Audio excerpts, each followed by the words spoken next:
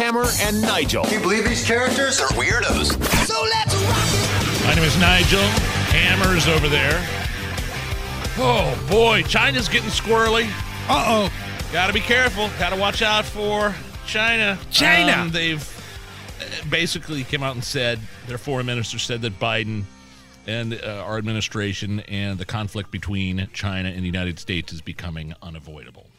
So the Chinese foreign minister, who I believe used to be China's ambassador to the United States, Yes.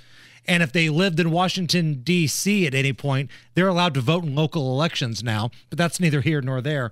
But the Chinese foreign minister came out and said that Biden's competition is all around containment and suppression and a zero-sum game. And then goes on to say that China is not going to be responsible for a lot of things, but they will respond with words or actions when slandered or attacked.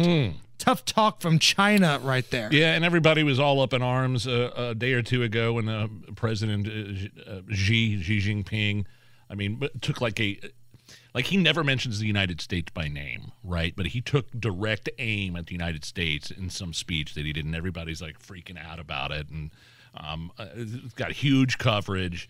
And whether you're talking about this Chinese foreign minister, what he had to say, or President Xi mentioning the United States, by name. I think the Chinese every day do everything they can to convey the message that they're at war with us in one way or another, in a roundabout way. A passive-aggressive war. Yeah, exactly. So, all this stuff we can be focused on right now, it's fine, but you should honestly, the Chinese seem to be telegraphing their intent to do everything they can to steal from the United States, to destroy the United States within, to spy on the United States, whether it be industrial espionage to COVID or dragging us into a war, giving arms to Russians, dragging us into a war with Russia, to Taiwan. That's the stuff we really probably, big picture, need to be concentrating on.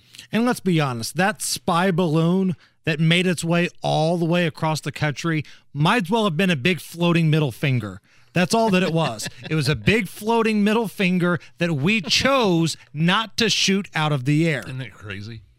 It's unbelievable that happened. And not only that, but the military or the government had its eyes on that balloon from the moment it took off. They knew where it was going. They knew where it was headed. They could have shot it down over the islands in Alaska, and they chose, we're going to spy on the spiers. Okay. Forget about the fact that they're stopping and taking pictures over military installations and nuclear silos. I think what we need right now, just to kind of bring us a little peace of mind and maybe the first step into a resolution, is a good old-fashioned montage of the former president saying China. You go over to China, China, China, China, China, China, China, China, China, China, China, China, China, China, China, China. I have to have my China. China. Whoa, that was like a steady dose of 1-2 punches with China, China, China, China. I love my China. I miss mean tweets, cheap gas, and the way he said China. Yes. Come on back.